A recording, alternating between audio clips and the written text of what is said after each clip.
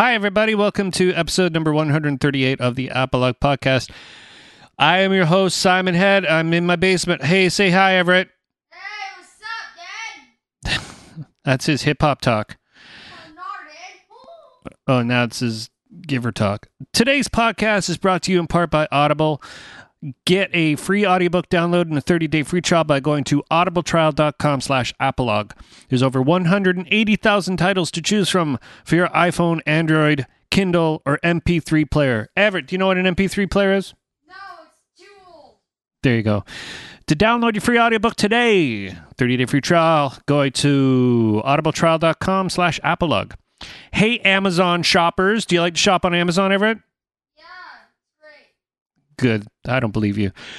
If you are interested in supporting the show with my affiliate program, you can simply go to www.apolog.ca/Amazon. And if you're from the United States, go to apolog.ca/US Amazon. Every time you shop on Amazon, don't forget to bookmark those links. You will be supporting the show and you get shopping on Amazon. If you want to do it the old-fashioned way, you can go to the homepage, which is apolog.ca, and click on those links on the right side. Locate your country, whether you're from Canada, United States, or the UK. Hey, that's great. If you're interested in supporting the show on a monthly basis, you can go to patreon.com/apolog. Pledge as much or as little as you want on a monthly basis to help with hosting and gas fees. You can cancel at any time, and I'd like to thank the patrons I have over there already. Hey, if you're in a band, you want to get some online mixing done, why don't you go to insightrecorders.com, check out the rates, check out what the studio is all about. The Insight Recording Studio website is also a place where you could open up your own store. Right now, there's a pilot project I'm starting, which is insightrecorders.com/3D prints. It's a 3D printing shop. Check out what's there. It's the number 3 letter D prints. There's tons of services there. To get in touch, go to insightrecorders.com/contact for more rates and all that stuff. If you want to buy a t-shirt, you can go to apolog.ca/shop and buy my band's Foursquare discography for $20. Don't forget to subscribe on iTunes. Don't forget to rate and review the show. Give it 5 stars, please. Like the show on Facebook.com/apolog and follow me on Twitter at SimonHead666. And that's all the bits. Today on the show, I have a very old friend and a very old working companion. His name is Graham Boyce. This is a 2-parter. Graham has been in the music industry since the late 80s. He's a writer. He's also... he owned the record label Raw Energy Records, which put out tons and tons and tons and tons of bands. I think I recorded about 4 or 5 of the bands on that label. Hey, everybody. Here he is, my friend Graham Boyce on the Apolog Podcast.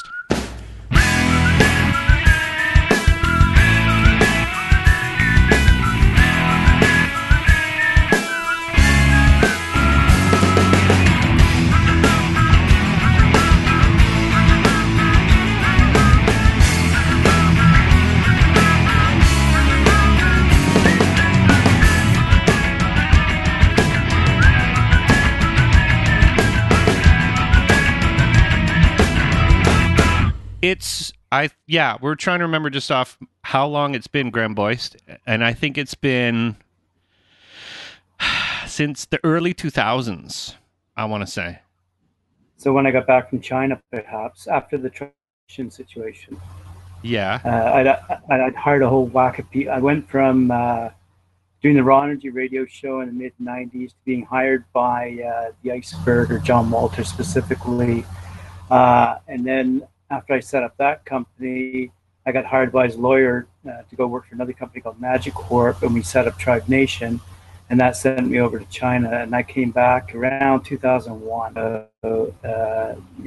And since that time, I've been around the world doing other things. So it's interesting, just on that perspective. I've try to save the world through music, and now try to save the world through solar energy. Oh, wow. Okay. So we should talk a bit, totally about that stuff, because you started off, where did you start off in music? Because you've been around as long as I remember. Like, Raw Energy and your name are synonymous with Toronto, punk rock, bands like Random Killing, King Apparatus, like all these bands were sort of attached to you somehow. I was working at a magazine called RPM Weekly in the mid to late 80s for 4 years after I came back from Bermuda. And I worked with Walt Grealis and Stan Cleese, who created the Juno Awards. And I wanted to, after talking to all these guys and the record companies and the publicists and the radio guys and the guys at retail, not to mention the acts themselves, I realized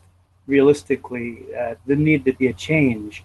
And so I wanted to put out the kinds of music, if you will, by kids, for kids.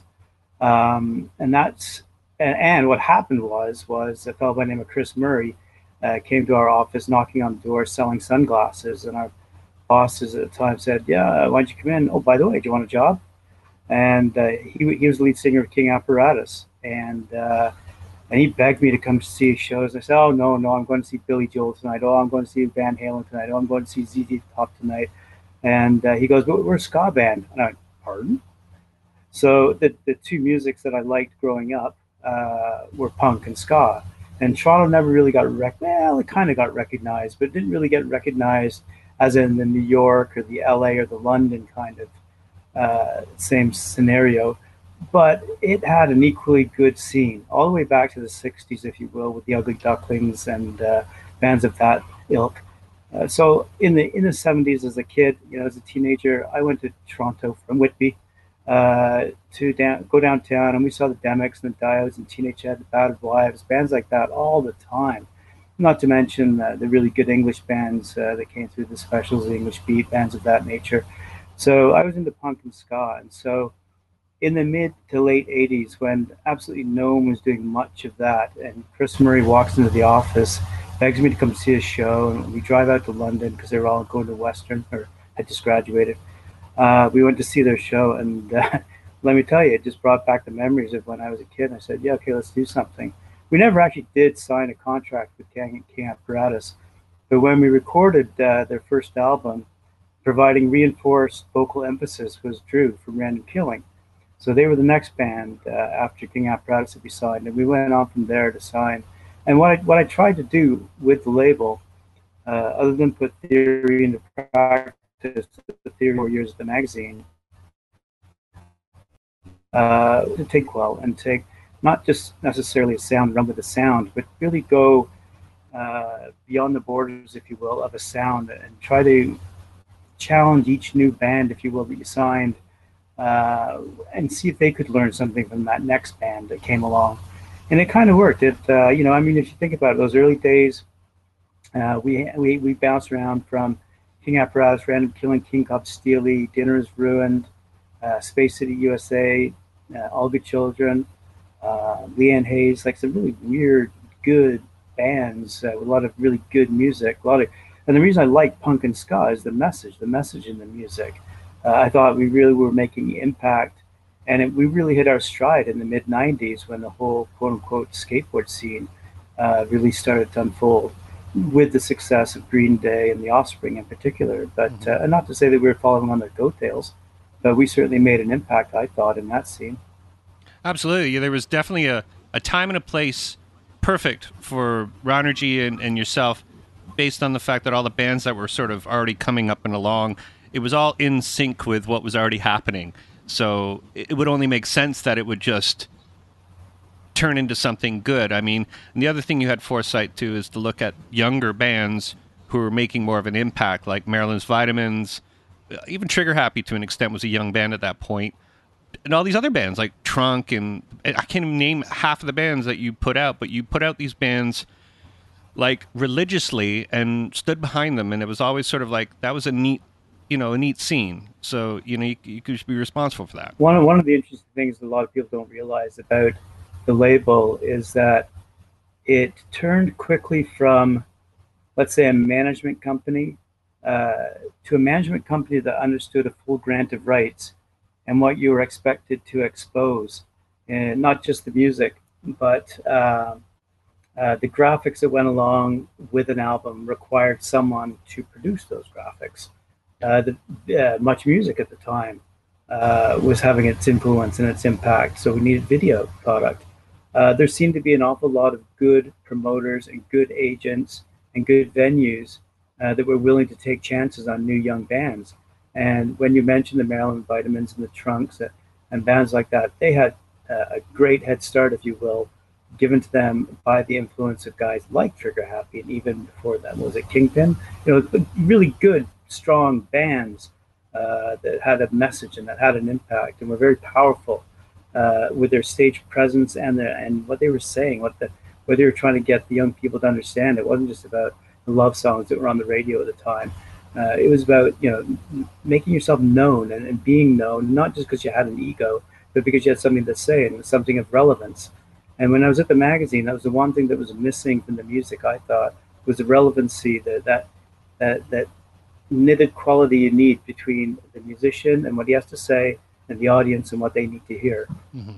And they need direction, they need leadership, and bands with a good, strong presence on stage provide that leadership. And you feel that energy, man. Some of those shows,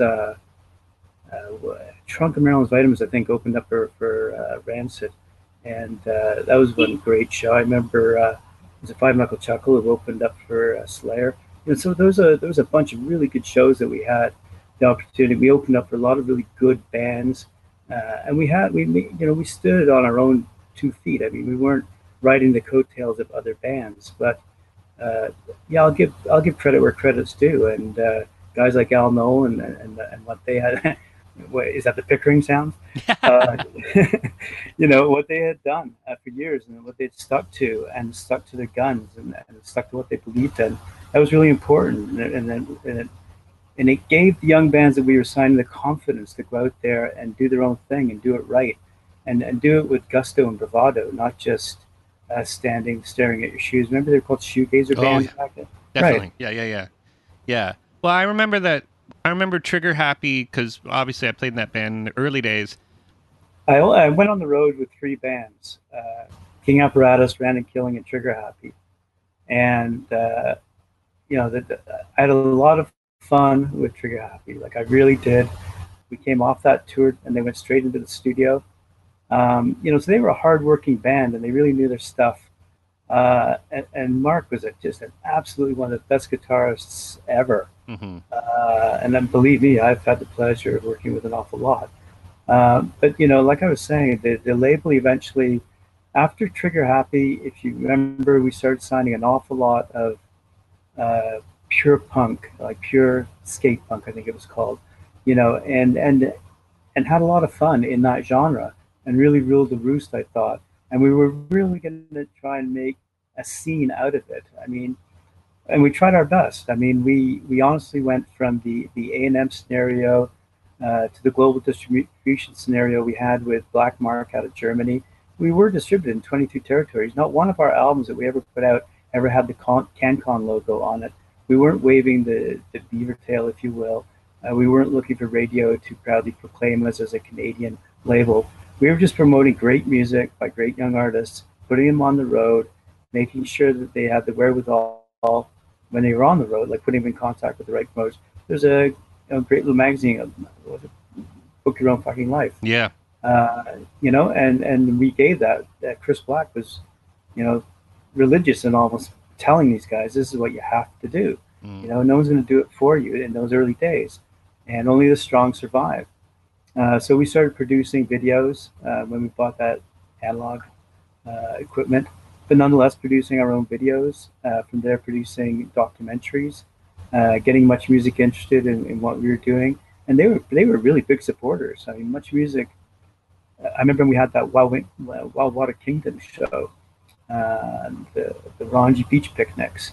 So we weren't just opening up for bands as they came to town. We were promoting our own shows, and they were quite big shows and quite widely promoted shows on both radio and TV. Mm-hmm. So from there, in the late 90s, if you remember, Raw Dana came along, John Freed came along. These were great young minds. I mean, we'd gone through so many great people in the office. I don't mean gone through, but a lot of great people came through the office, not just on the music side, but on the management side, who helped make the bands as famous as they got. Some bands, recorded an album and then broke up. Thinking that, that was it. They had their baby and they'd done a job. So you had to deal with that. And I think realistically, as I moved through, like I was, yeah, 92,000. So I would have been 40 by the time I said to the young people, okay, it's up to you guys to keep this going. And, Out of Hand, great band, great thrash. You move around the punk spectrum. It's unfair of me to say they were just punk bands. I mean, punk to me was an attitude, not a musical style. And Trigger Happy wore it well. But a lot of the bands did. Take a look at Throbbing Hoods. A bit older, a bit more mature, but great, great songwriters. And, misunderstood from a quote unquote punk perspective. Not cool and way more punk if so that's how I kind of migrated from what they might have called an alternative label to a brand of entertainment. And we were really pumping out a lot more than just music.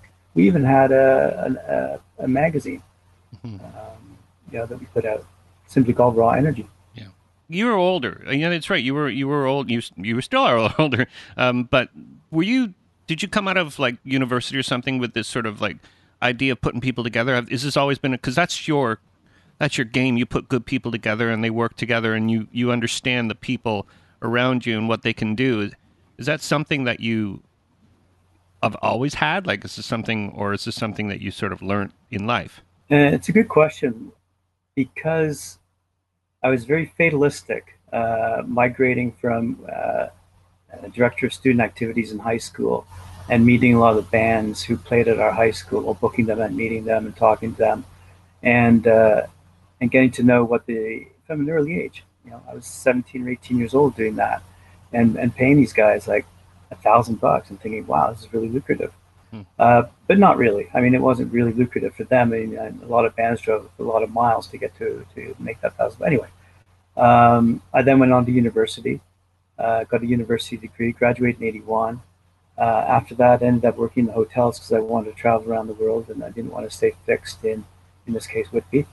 So I did. I took a job at the Holiday Inn out by the airport, and a few months later got headhunted out of the blue one morning and ended up in an office downtown the next day. Got interviewed, and within a few months was working in Bermuda. I worked in Bermuda for a couple of years. I met an awful lot of very famous people who were very kind with the advice that they had for me. One of the kindest, smartest men I ever met was Michael Landon, who produced Little House on the Prairie. But I knew him from Bonanza, and I called him across the lobby, "Hey, Little Joe," and he goes, me. But I didn't know that he was dying of cancer at the time, and he certainly didn't tell me.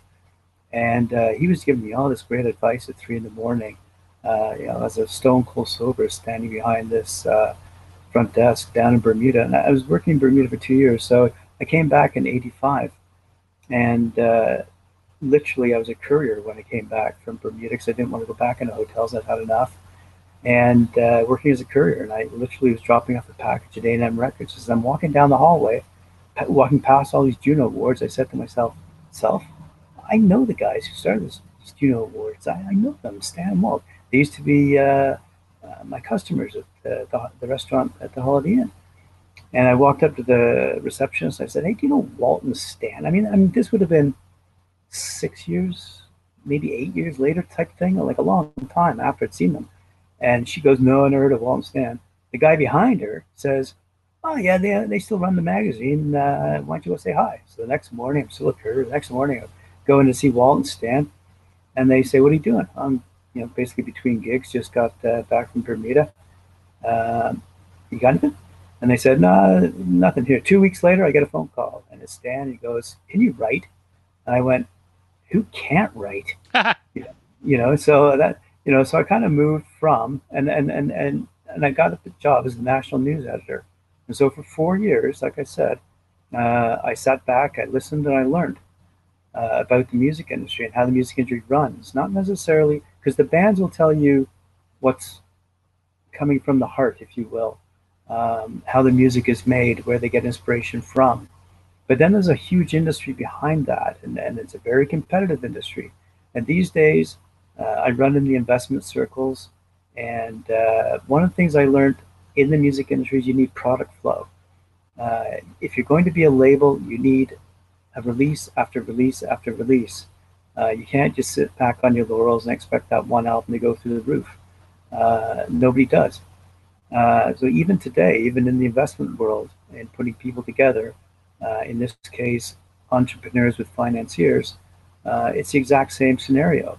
You've got young guys with great ideas who don't know how to take it to the next level. And that's a lot of what the music industry is all about. And that's what I learned. Mm-hmm. So, the whole objective, if you will, was not to sit back and just say, well, I've done everything I possibly do. No, I'll tell you, when I did learn um, from all the various people who I've learned, there's certain key messages you learn along the way. And one is that, no one's really going to help you out. You got to help yourself out. And so I play no instrument. I couldn't tell you the difference between an A or a G. I'm not a musician. Mm-hmm. But I have had great people when I was in the music industry who could tell the difference between. And what I would told. See, I would make my decisions with respect to A&R from the heart. If the songs were good, if they're well written song, that's one thing.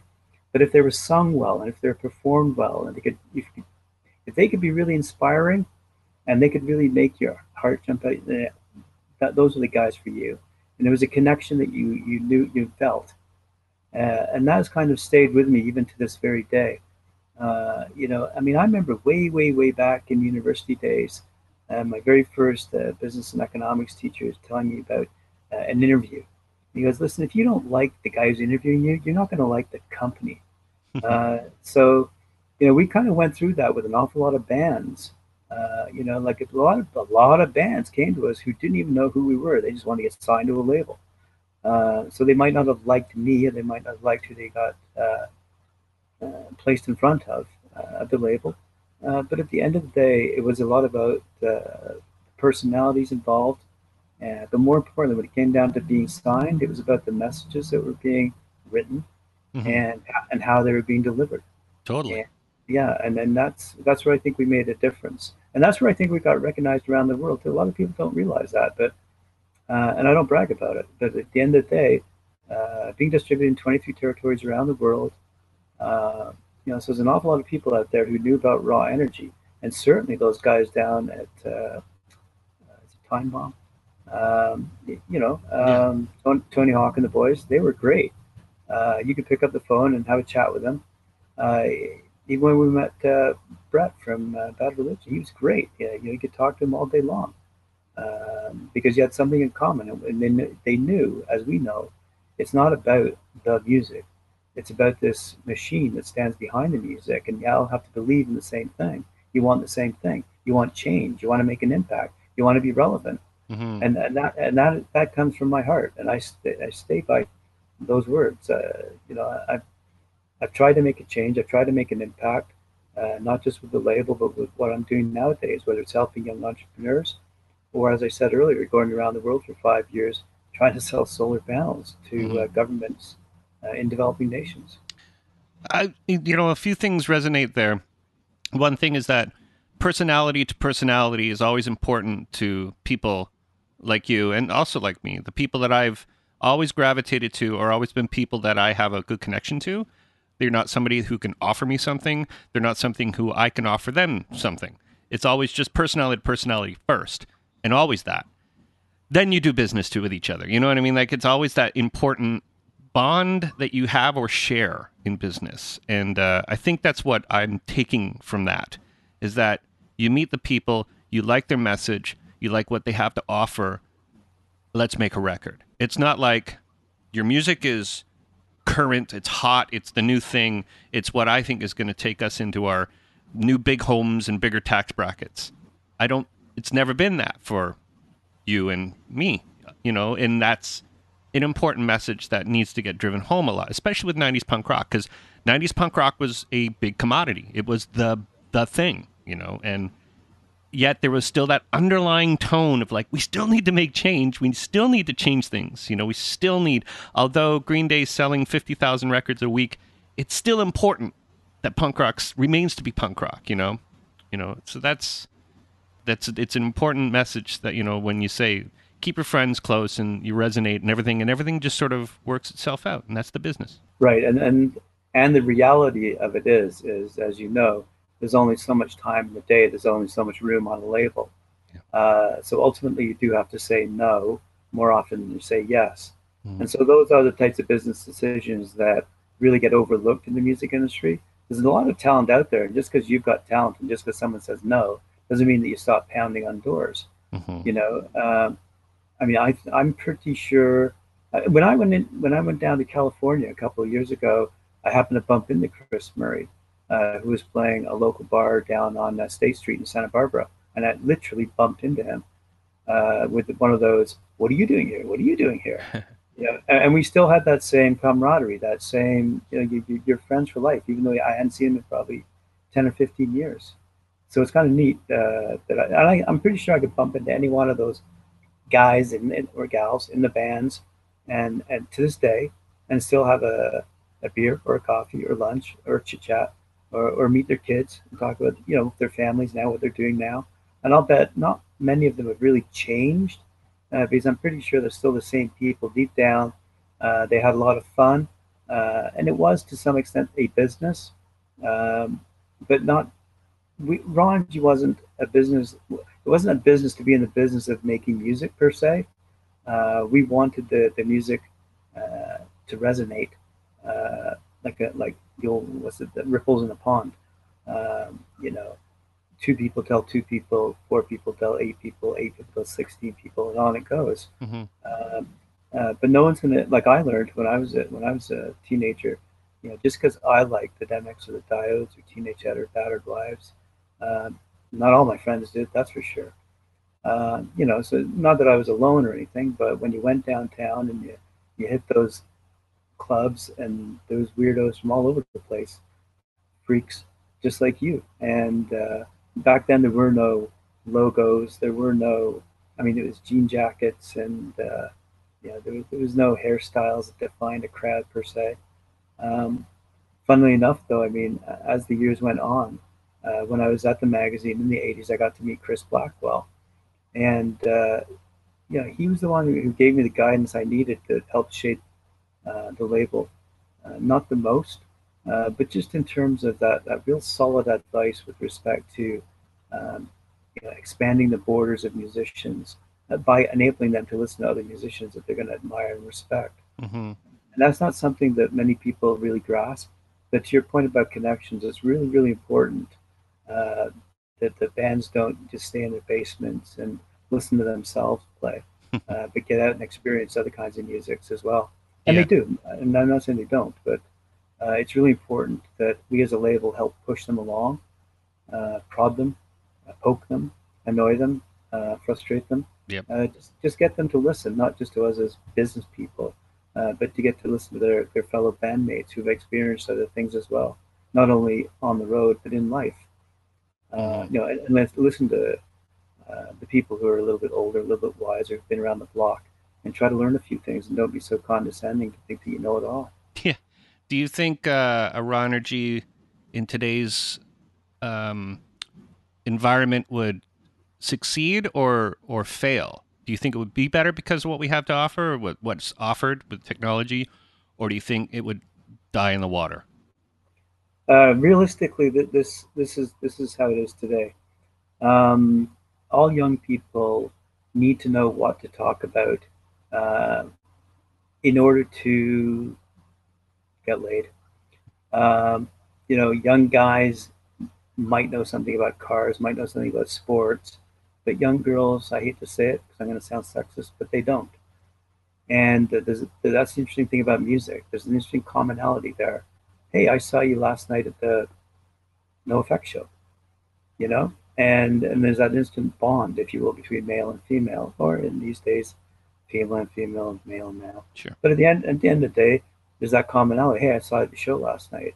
And back in my day, it would be at the local record store, Star Records. You'd be flipping through the records, and then you would walk this girl, and you go, "Hey, you were at that show last night," and you came out of your mouth like you can't believe you said it.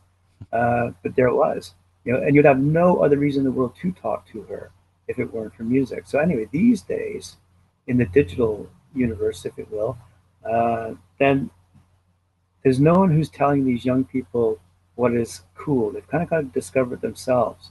So a lot of young guys, like my two young sons, they have their own YouTube experts that they listen to and respect, and they go to school and they're able to chat with their male friends. But they're going to, in a couple of years, they're going to realize that there's this meld in that commonality is going to be found in music. I guarantee you. They're gonna need to know, and they need to feel a concert experience, and whether that's a small show or a large show. And then they're going to realize it's not going to be movies. Hey, do you want to go? Because that can get expensive very quickly. Yeah. It has to be a lifestyle. It has to be a cultural thing. It has to be something that you believe in and stand for. And I think that's where punk, for example, and ska, and to some degree the metal bands tend to galvanize that spirit, whereas you can't find that in pop music. If you know what I mean, like Yeah, definitely. It seems like pop music, everybody's looking at the stage. They're not looking at the environment around them. They're looking at that spectacle that's being brought before them. Where if you're at a Lee's Palace show, or if you're at even the whatever, any concert hall show or anything, you're in this happening of people, and you're in this bunch of people, and you're looking around because the band it's part of the scene. yeah. I mean, I made a very conscious decision in the late '80s that I would never go to another show that I could not sweat at. Hmm. I found myself at the magazine going to these great stadium shows, going backstage, having drinks, etc., and having lost it somewhere along the way. And that was one of the major motivations in launching Raw Energy, was to bring it back, make sweat happen again, and get people to connect on that very physical level on the dance floor, if you will. Originally, the skank, skanking around the dance floor, a lot of people bumping into each other, but no fights ever broke out. I can't even actually remember a fight breaking out at a punk rock show, to be blunt. I'm trying to think. Oh, I Unless remember. I started. I remember one, but it was gross and it was on the West Coast. There was one rocker guy. He was fucking with all the other punkers, and they wrapped him around a pole and kicked the shit out of him. It was disturbing. And that was the first Kingpin tour, first Trigger Happy tour. That was the weirdest. That was our first show we saw when we got out of a van after driving all the way across North America. We saw this guy get the shit kicked out of him. And it was that sound of boot on face. It was like, Yeah. it was the worst. It was the worst. But yeah, I know what you're saying, though. When it was, you're right. But yeah, there's never really too many like altercations in punk rock that I remember. I've played a lot of shows. I've worked a lot of shows. Mostly it's between the bouncers and the crowd. Well, I think for a very simple reason, you get your yayas out down on the dance floor, Hmm. and there's that real interesting level of respect, if you will, big or small. You're all there for the same reason, Hmm. and you know, I don't like calling these things circle pits and mosh pits or that kind of. I don't like putting, but it's really fun to be involved. I mean, it's too bad that stage diving kind of lost its. Hmm. Yeah, Hmm. but I mean, there's a lot of fun that was had at those early shows. And you're right. A lot of the bouncers tended to take out their aggression on younger, smaller, potentially drunker people. But I'm talking about the core group, if you will, the fans of the bands. They were way into the music. They were way into the experience. They were way into the passion that was being generated off that stage for them on their behalf. Yeah, Uh, so definitely. yeah, and that's something that. So could it be launched today? Yes. Um, if like seriously, it would really require a decent label. Would actually require, what it would require? It'd be more like, I hate to say it, but more like Marvel or DC. Because, and more in the way that WWE or now WWF, you'd have to treat the bands as characters, if you will, and from there spawn. No, no, you just cut out. You there? Yeah, you just cut out. Spawn. Go from there. Sorry. So yeah, I'm just saying that you'd have to then once you've developed the character or signed the band, and the band know who they are, they know what their message is, they know who they're playing to, then can come the line of comic books, then can come the line of TV shows, the line of movies, if you will, about the band, but more importantly about their message or their story. Mm-hmm. Because you'll probably find an undercurrent or a theme that all bands have, and it's unique and it's distinct, and it's often portrayed by the lead singer. The lead singer is the one that makes.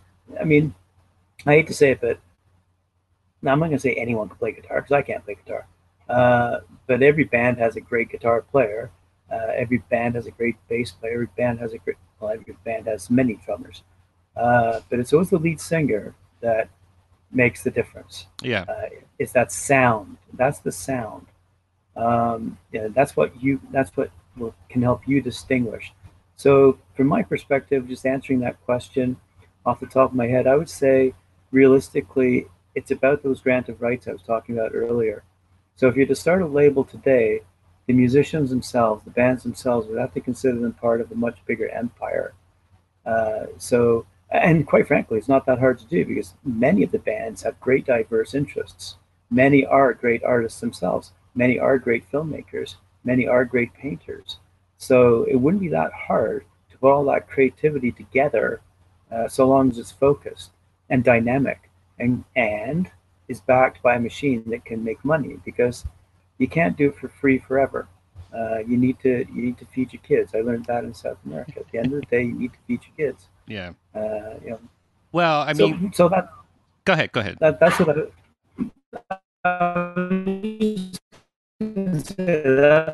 that's how I suggest the is not happening at the major label level. They're quite content to sign bands, produce music, and offer up the soundtracks, if you will, to movies. But very few people have the vision, if you will, to take it to the next level and begin to explore those granted rights that I just mentioned, and to develop a line of entertainment or a brand of entertainment based on either the stories that the bands have to tell themselves or based on the bands. Because there's every single, you could make a movie of every single band that ever was. You really could, Yeah. because the stories are incredible.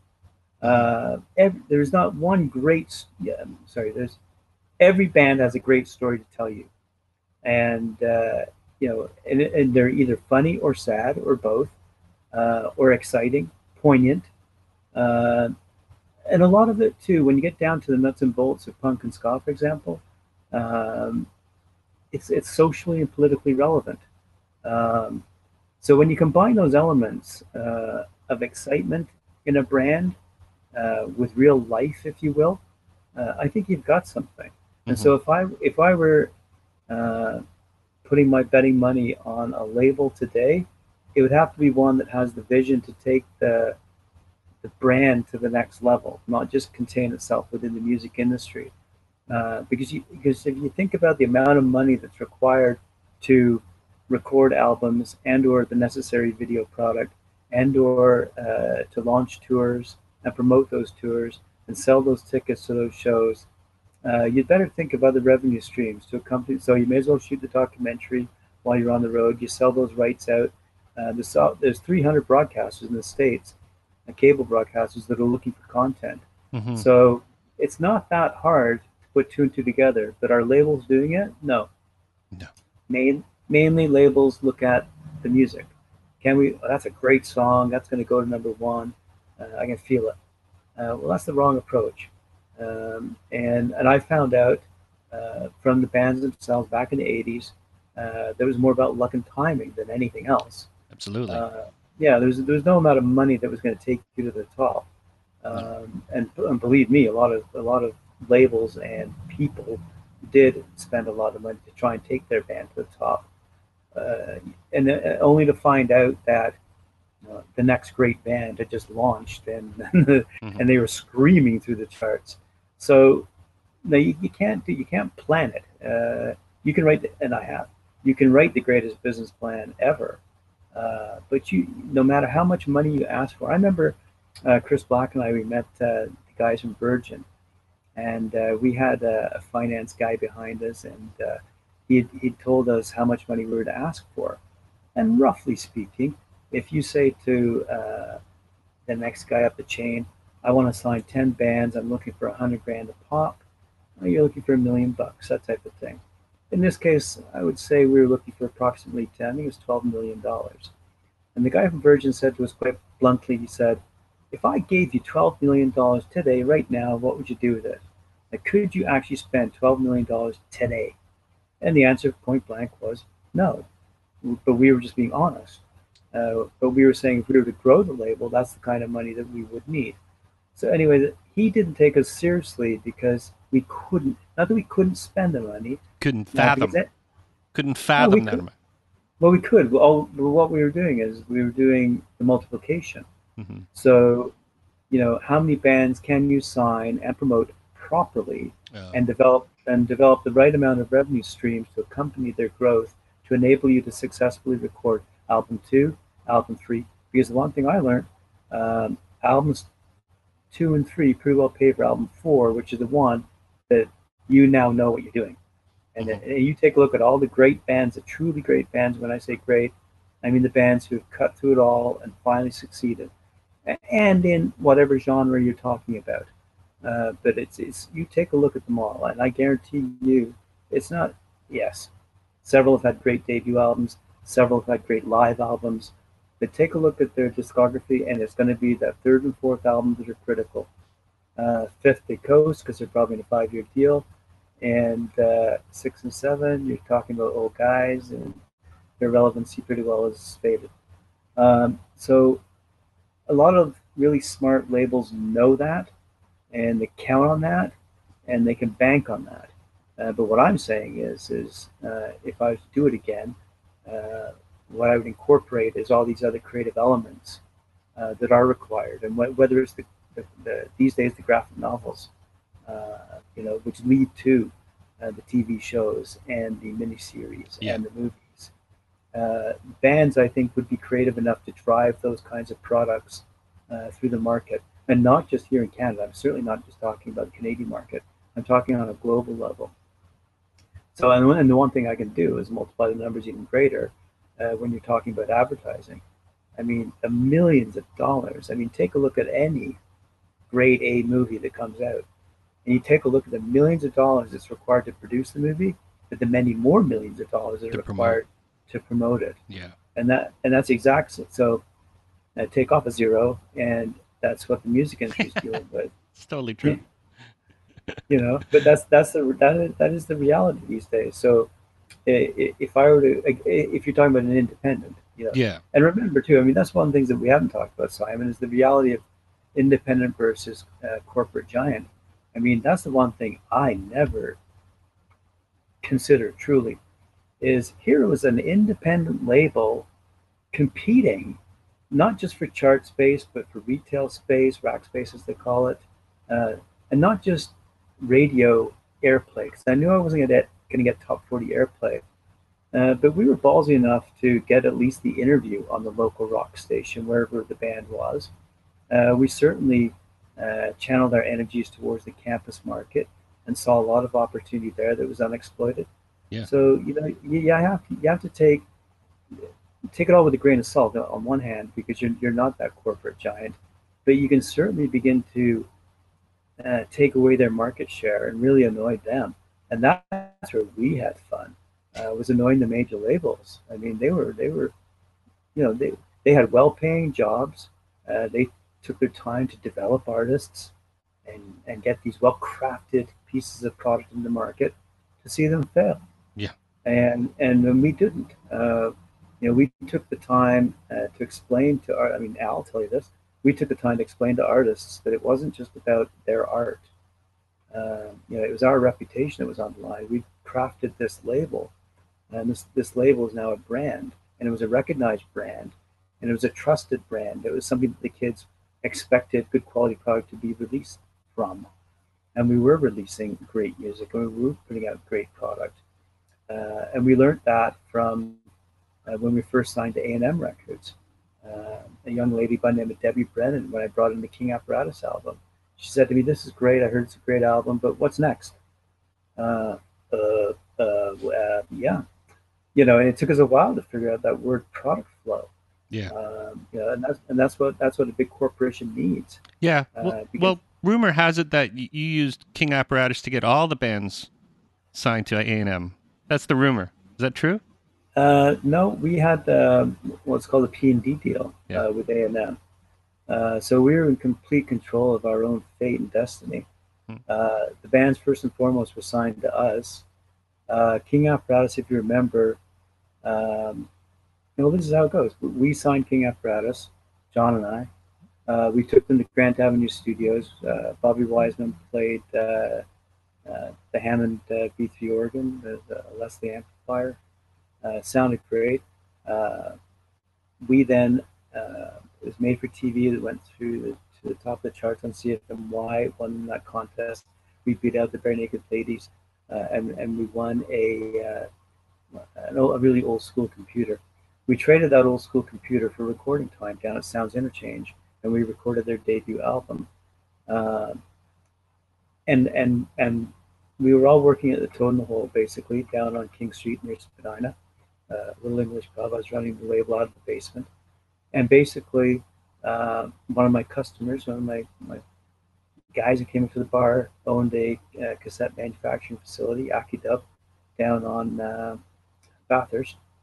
And Freddie is his name, and we ordered 8,000 cassettes, King Apparatus cassettes, paid for them ourselves. No, the band didn't, we did.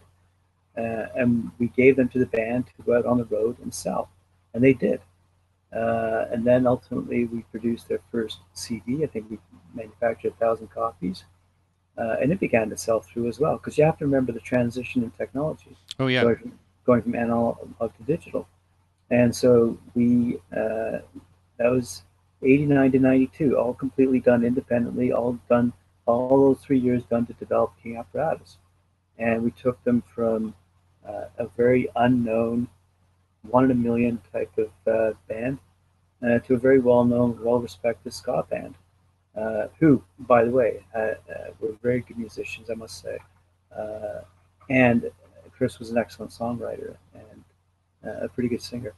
So the reality of it was it took us 3 years to develop that band and get them to the point where A&M said, and because of my relationship with the senior executives at A&M, where they took an interest and said, what's it going to take for Raw Energy to sign a P&D deal with us? Well, we really need help getting this album. It's getting too big for us to handle. Can you take on the pressing and the distribution of it? And they said yes. And that's when I learned the word product flow. So it would be unfair to say that we then signed bands to A&M, because that was not true. Ask Random Killing. I mean, they hated the fact, but they enjoyed the fact and kind of, I mean, they're one of the few punk bands that got distributed on a major label, and we signed five. We put out 5 of their albums through A&M, so that's pretty good for a band like Random Killing, who normally I don't think would have been given that shot, and they were given that shot on a first Canadian level and then a global level, because Black Mark out of Germany loved them as well. Yeah. So I mean, Random Killing had a really good shot, and after, as I say, after it, so there's your ska band, there's your punk band, and then like I said, we really went after very unique, diverse. Around that time frame, Amy Hirschhorn put out the very first compilation called On the Road. Oh, I remember that. Yeah. So bands like, you name it, Dinner's Ruined, Change of Heart, a lot of East Coast band. Eric Strepp was on it. Yeah. Groovy Religion. There's a lot of really good, young, unheard of bands that were alt rock now, is what you might call them. But for us, they were punk bands. They were independent bands doing their own thing, and they sounded great.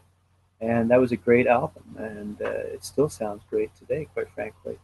And when I was on the road with Random Killing, a very famous road trip with Random Killing, I gotta say. But while we were on the road, we decided to put out another compilation featuring punk bands, and this one was called Dead on the Road. and the subtitle was "Songs Without Keyboards," and it was great too. I mean, it garnered us a lot of attention. These compilations were widely discussed among the media, I would say. Not widely bought, I mean, widely talked about, probably duplicated an awful lot by the kids out there. Mm-hmm. But, you know, at the end of the day, it went kind of over A&M's head, if you will, in terms of the reach that we had across the country, not just through the campus circuit, but through the true alternative market that was developing in the early 90s. Yeah. And that's what we hit. We hit the nail on the head. Yeah. And we put out 6 compilations, I think, Mm-hmm. which ended up, by the way, if you remember, we did a great compilation with Shock Records out of Australia called 20 Band Comp. 10 of our bands and 10 of their bands. Their big band being Toe to Toe out of Sydney. They were ferocious punk rock label, and they considered us equally as ferocious. And that was a great, absolutely fantastic compilation too. Mm-hmm. Anyway, so the compilations served us well because we couldn't sign every single band to Raw Energy, and we couldn't sign every single band through Raw Energy to A&M. But we could put out compilations and at least garner these bands exposure, Mm-hmm. and they were grateful for that exposure. A lot of those bands were able to take that exposure and either jump onto other independent labels that were morphing and moving upwards, Sonic Onion being one of them. Yeah. You know, and a couple of East Coast labels as well. On Guard out of Montreal was doing really well. Paul Gott's a good friend of mine. Yeah. You know, so he was doing well with his kinds of, you know, what's that band out of Winnipeg that's doing really well these days? Propaganda? Yeah. Yeah. So back in the day, you know, here were these, you know, I'm going to say small bands who, so you can't sign them all, is all I'm saying. But you kind of hoped that there were guys in those cities that would do the same things that you were doing in Toronto. With G7. Because, yeah. Because realistically, it's not that nobody likes Toronto. It's that there's never been a Toronto sound. There's never been a plethora of record labels that have exploded out of Toronto all at one time. We were kind of hoping that other labels would grab other kinds of musics at that time. Our very last compilation was called On the Road to Amsterdam, actually, and it featured 20 of Toronto's reggae bands. And it was actually the last album I put out. So I kind of went full circle from King Apparatus being a ska band to a compilation of 20 reggae bands. And that was the end of the first part. Graham Boyce, 1 of 2 episodes. Next week, don't forget to tune in for episode 2 of that. Part 2, I guess, is what we call it in the biz. Thank you so much for listening to the show. Thank you for Graham for doing the show. Don't forget to go to audibletrial.com/apolog to get a book and get read to. Don't forget to follow me on Twitter at SimonHead666. Don't forget to shop on Amazon by going to apolog.ca/Amazon or apolog.ca/US Amazon if you're from the United States or from Canada. It really does help. So tune in next week, part 2, Graham Boyce, episode 139, and I'll see you next week. Bye.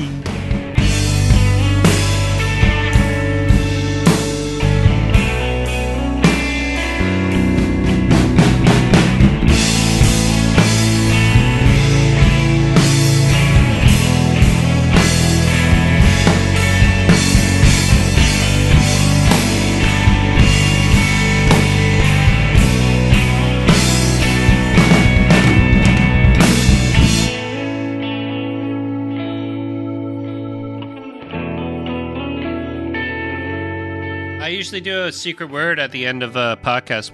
What secret word do you want this to be? Yell it. Crab! Crab. Get the discography download. Crab.